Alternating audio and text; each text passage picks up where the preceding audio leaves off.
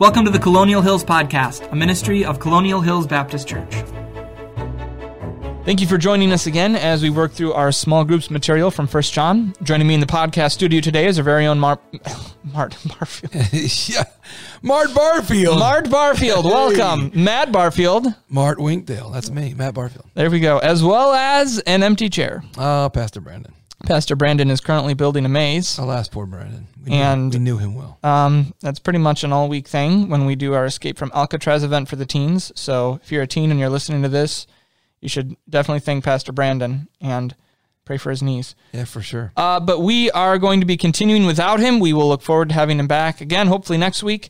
So Matt and I are going to be covering this today, and Matt has a hoarse voice. So yes, I was at a soccer game last night and cheered my heart out and my voice out, and so a soccer game. It's like half of me now. So it's like Pastor Ben and then half of Matt Barfield. Hey, who won the soccer game? We won. Matt Barfield's team won. Mart Barfield. The Colonial Christian School Cougars beat Cross Point 2-0 in the senior high game, so that was very exciting. Ooh, that is good. Yep. We scored. All right. We did. So we're going through lesson 6 here, the fact that we should love one another. And it's really hard to overstate the importance of love for John. We're going to be coming back to love several times. In fact, I just finished the next lesson for this and the lesson after that. So that's not this upcoming Sunday, but the Sunday after is also going to be predominantly about Christians loving one another, because that's just, John talks about that so much, and he has so much to say about that. But one question I wanted to start off with, I think it's kind of an interesting question. Should Christians love unbelievers? Yes, obviously. Okay, so let's follow that up. If so... I think that was a quote from one of the tables this week. Yeah, probably all the tables. Imagining a teacher, should Christians love unbelievers? Yes. So the question then becomes, why does John make such a big emphasis on loving one another? And when he says one another, again, he's talking about the community. He's talking about Christians loving other Christians, loving the brothers. Really, the book of 1 John doesn't deal with our general love for everyone. Now, Scripture does. But for 1 John, he's zeroing in on loving one another. So I don't know who wants to get us started. Here I am. But I don't know, Matt, any thoughts about that? Why is it that John specifies that we should love one another instead of simply saying that we should, love everyone? Well, it's the body needs to build itself up, and the body needs to encourage itself, and the body needs to recognize that this is the body. When the body's not working right, you got an antibody that's kind of going crazy and fighting your immune system or something like this. That's an autoimmune disease. We don't want that. So I think there's a recognition of that we're all together, that we're underneath the head, Jesus Christ, and that we're part of his body. And so it ought to work well together. There ought to be that interstitial tissue of love that keeps us all functioning properly. Yeah, and I think that there's people who might struggle with this, that there should be some kind of preference given to Christians. And I don't even know if preference is the right word, but just that there's this understanding that the closeness and the bond that I have with other Christians is something that ought to take priority.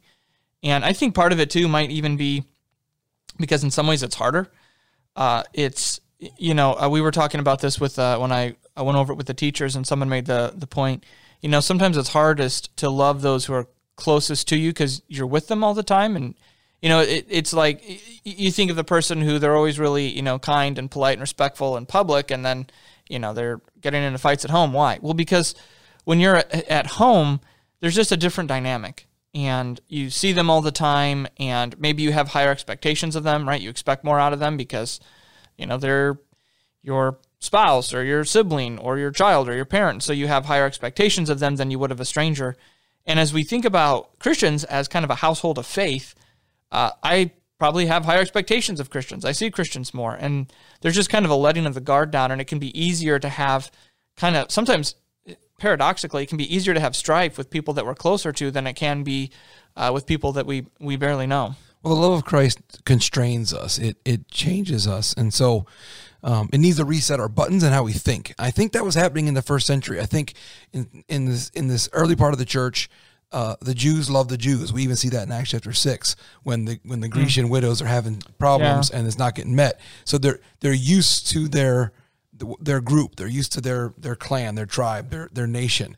And so what's happening with the introduction of the gospel is those things we're used to are getting reset. And where does the love go? Where is it supposed to be directed? How's it supposed to work? It's in this new identity. You're in Christ, and we're all in Christ, and that ought to be knitting itself together in love. Very good. So as we work through this lesson, we start off with this statement, love is the distinguishing mark of the believer. So what sets believers apart ought to be their love. And John's pretty blunt as he starts this off, and he basically says, look, the message that we've heard from the beginning is that we should love one another, not like Cain, who slew his brother. Don't be surprised if the world hates you. We know that we have passed from death unto life. We know that we have passed from death unto life. This is, I think, is important, because we love the brethren. He that loveth not his brother abideth in death. In other words, if you don't love your brother, you haven't passed from death unto life. It just now occurred to me that in this world, there are things that we tend towards in our sinful flesh. Right, there are things that we have a desire for, a lust for, or an interest in, maybe a distraction in, or whatever. And we get so accustomed to just, live your passion, go what you're interested in.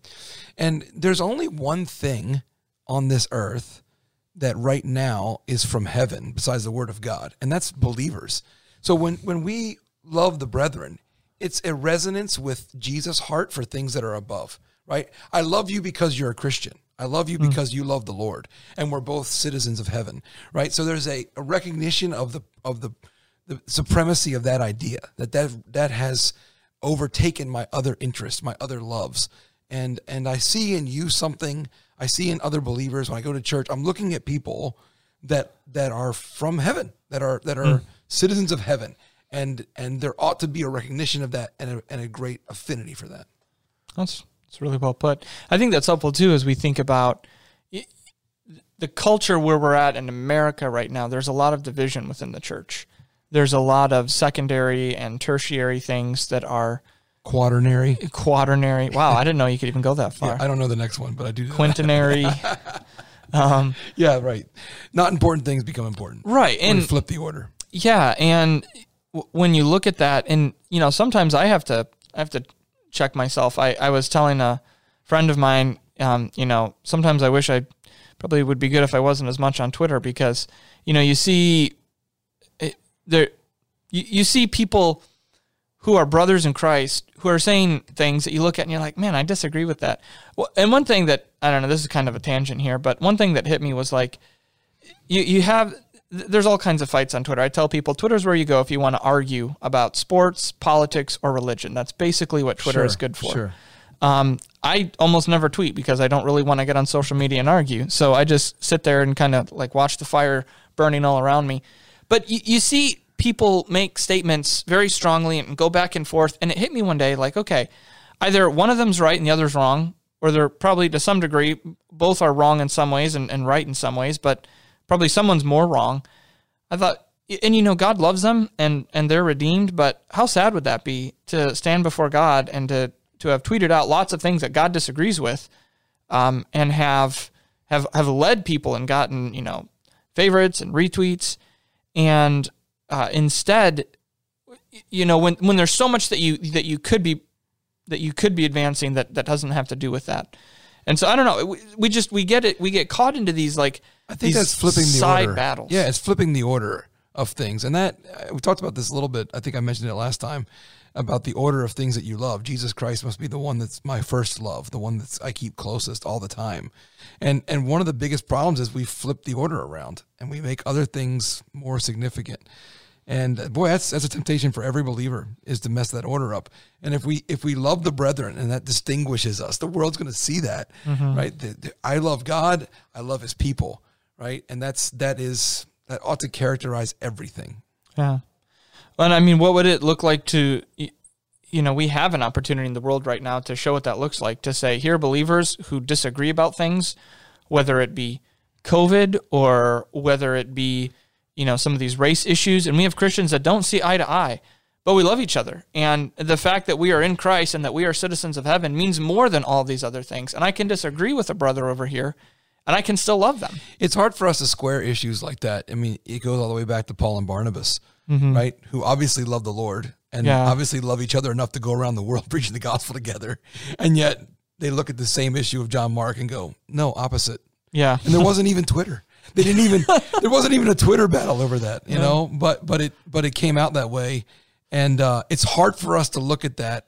I've studied that passage a little bit, and I thought, you know, you're supposed to look at it and look at this side of the argument and that side of the argument and go, yeah, at different times, in different ways, God's going to do this thing, right? So Barnabas wasn't completely wrong. John Mark becomes useful. Paul wasn't completely wrong. John Mark wasn't useful at that moment, right? So it's like, okay, we need to not have a dissension.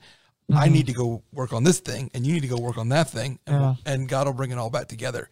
And have that confidence that it's going to come back together. God's going to do this somehow. We're all going to be in heaven together. We're all going to somehow. That's getting really excited here. Yeah, I'm shaking the table. Sorry, guys. I think this is important, though, and I didn't even necessarily plan on going in this direction, because it raises the question, so what do we do when there are disagreements? And more than that, what do we do when we are, tempted to not like a brother? Because I think we all face that, right? I mean, let's be honest. And you know this if you've read the rest of the New Testament. Yeah. Because Paul's writing, and poor Euodias and Syntyche, they're infamous throughout the history of the church as the two women in Philippi that couldn't get along. Yeah. And Paul doesn't come to them and say, you guys aren't really saved. Yeah. You're not really part of this church because you can't get along, so therefore you don't love the brothers, so therefore you're out. And I don't think John would say that either.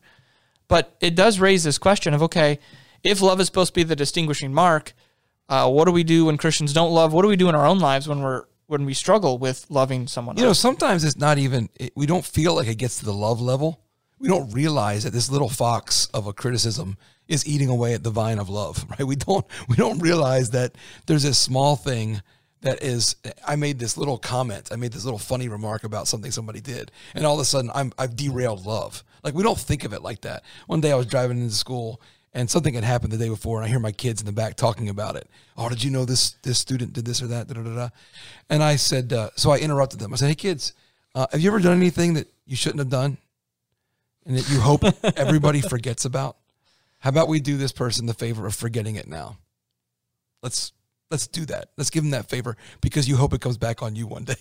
That somebody will forget the stupid thing you did, or the bad thing you said, or the wrong thing that you made happen. So I think, that's like in honor, preferring one another, like it comes from marriage. But we're gonna look at our loves in the Christian family and say, I'm intending to do good towards you. I'm intending to that, and that's going to shape my direction. And there's people you're going to disagree with. I've heard Pastor Phelps talk about it many times.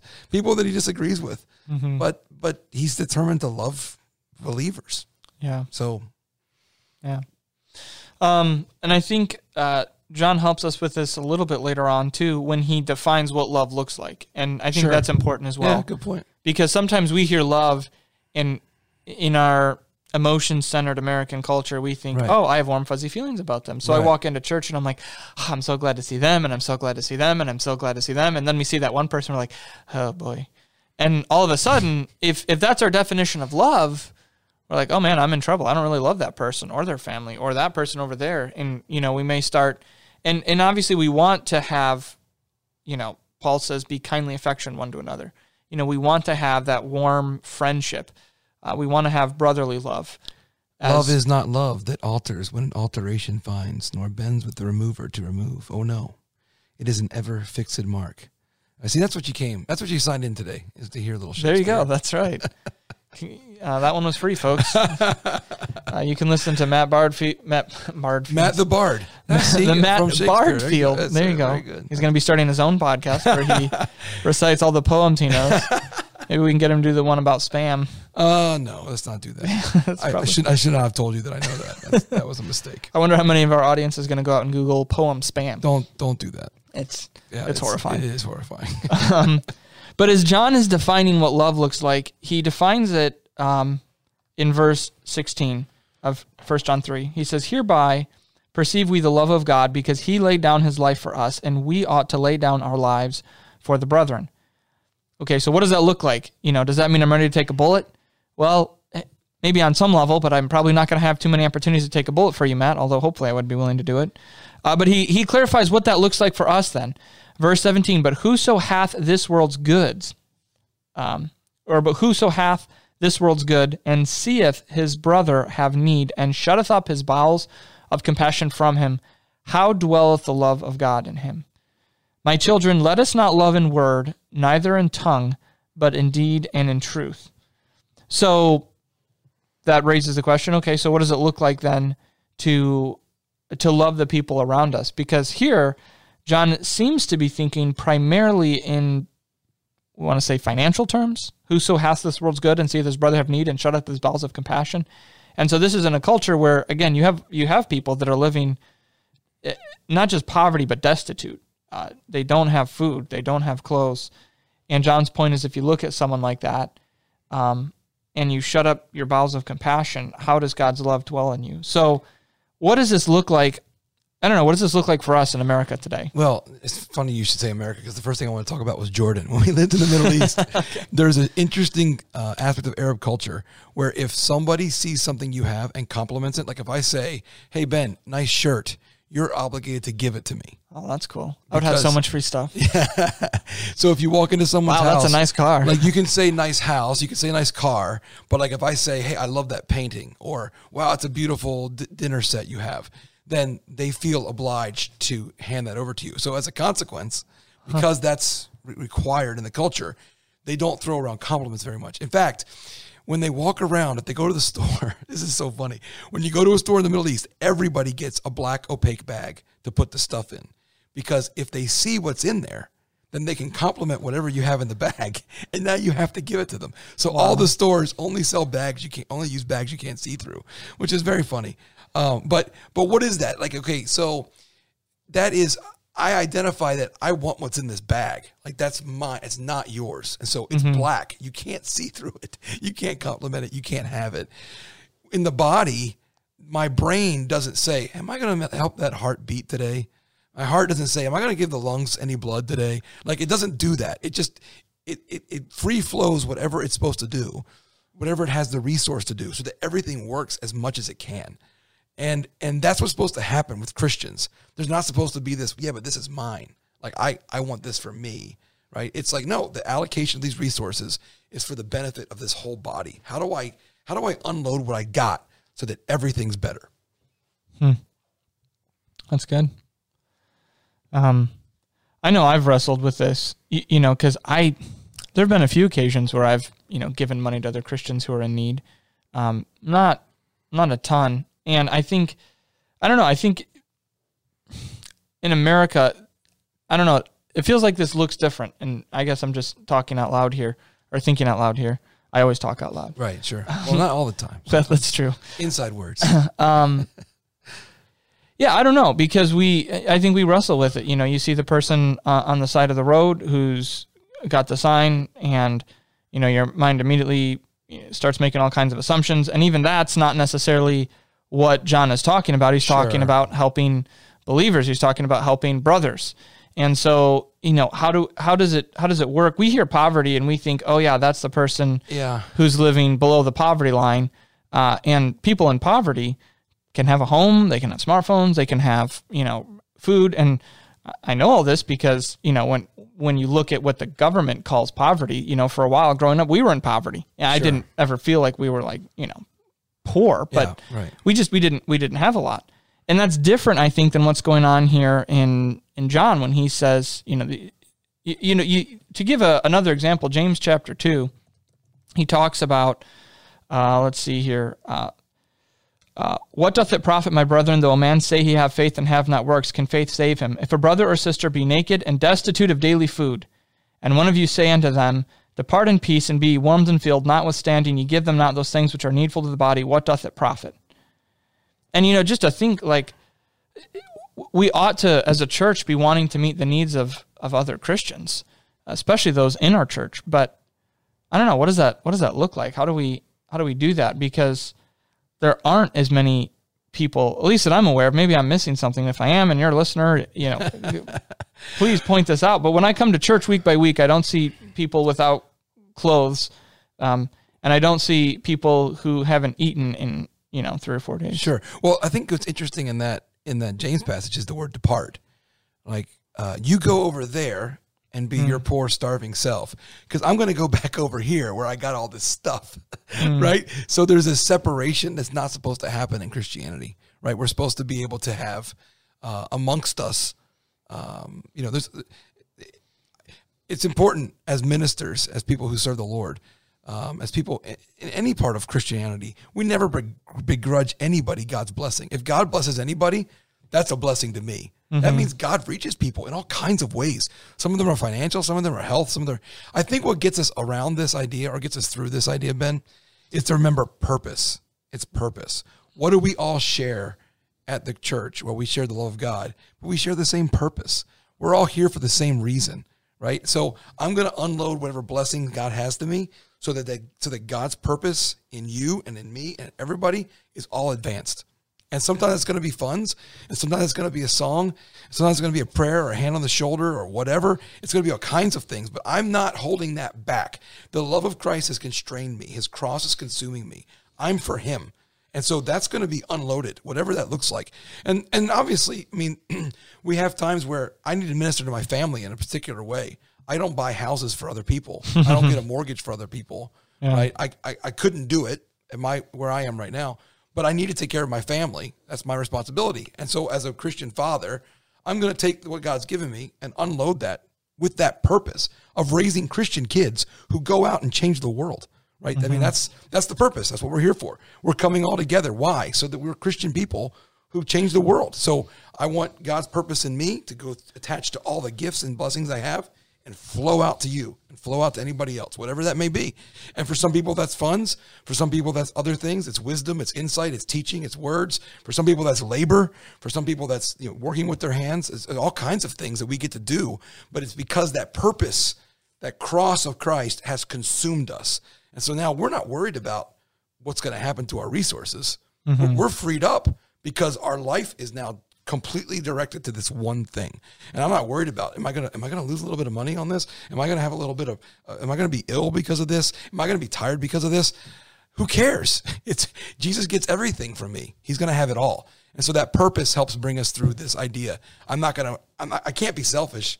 I don't want to be selfish because I want God's purpose to overwhelm me and everybody that we're working together with. Oh, that's good. I think, going back to the end of verse 18, let us not love in word, neither in tongue, but in deed and in truth. And I think that kind of goes back to what you're saying there, that it's going to look different for different people. And it's going to look different in different cultural contexts. But the idea behind it is the same. Love is not so much a feeling, although feelings are a part of love, but it's an action. And it's in truth as opposed to hypocrisy, right? It's not smiling and saying one thing and then doing something else. It's like, no, we really do love people. And that real love for people displays itself in sacrificial giving for their benefit, whether that's time or whether that's money or whether that's, a dozen other resources that may come to mind, that we desire to partner with people and to help people, and, that there is a love and a community here in the body of Christ. Sounds good to me. Sounds good to me as well. Let's go ahead and talk about the last section just briefly here, where it talks about confidence. And hereby know we that we are of the truth and shall assure our hearts before him. For if our hearts condemn us, God is greater than our heart and knoweth all things. Beloved, if our heart condemn us not, then we have confidence before God. And whatsoever we ask, we receive of him, because we keep his commandments and do not those things which, that are pleasing in his sight. And this is his commandment, that we should believe on the name of his Son Jesus Christ and love one another as he gave us commandment. And he that keepeth his commandments dwelleth in him, and he in him. So as we look at this last section, there's a lot of talk about confidence, and it's kind of challenging because that verse 19, hereby know we. John normally says that and then follows up with what it is that we know, but in this case, it really seems to be that what he's talking about is what he's already been talking about. The hereby there is referring to the fact that we love one another in truth and in deed, and by that we know that we are of the truth and shall assure our hearts before God. Again, I think one of the difficulties that we have in this area is we look at our lives and we see, and we may have talked about this last week, but I think it's worth coming back to. We look at our lives and we see, okay, I'm not loving people as I ought. And yet if John is really doing this, if he's tying our assurance to our, I guess, how would you say that? If he's tying our assurance to a certain way of living, and we look at that and say, I don't know that I'm measuring up, but I'm trying, and I don't know how to do better. What would you say to someone who, let's say you're counseling, maybe it's one of your kids, and they're struggling with this, and they're like, well, Dad, I just don't feel like I'm loving people like John would have me love them, or like God would have me love them. Yeah, I usually scare people when I start talking about things like this. Oh boy, I like that. because it's, if you realize that we are dead and our life is hid in Christ with God. I mean, his purpose, his love, it has to consume us, right? If you want to get to confidence and assurance where you know that you know that you know, then you're going to have to die to yourself, to your ambitions, to your will, to your lust, to your own plans. That's got to go. Like, there's no way around that.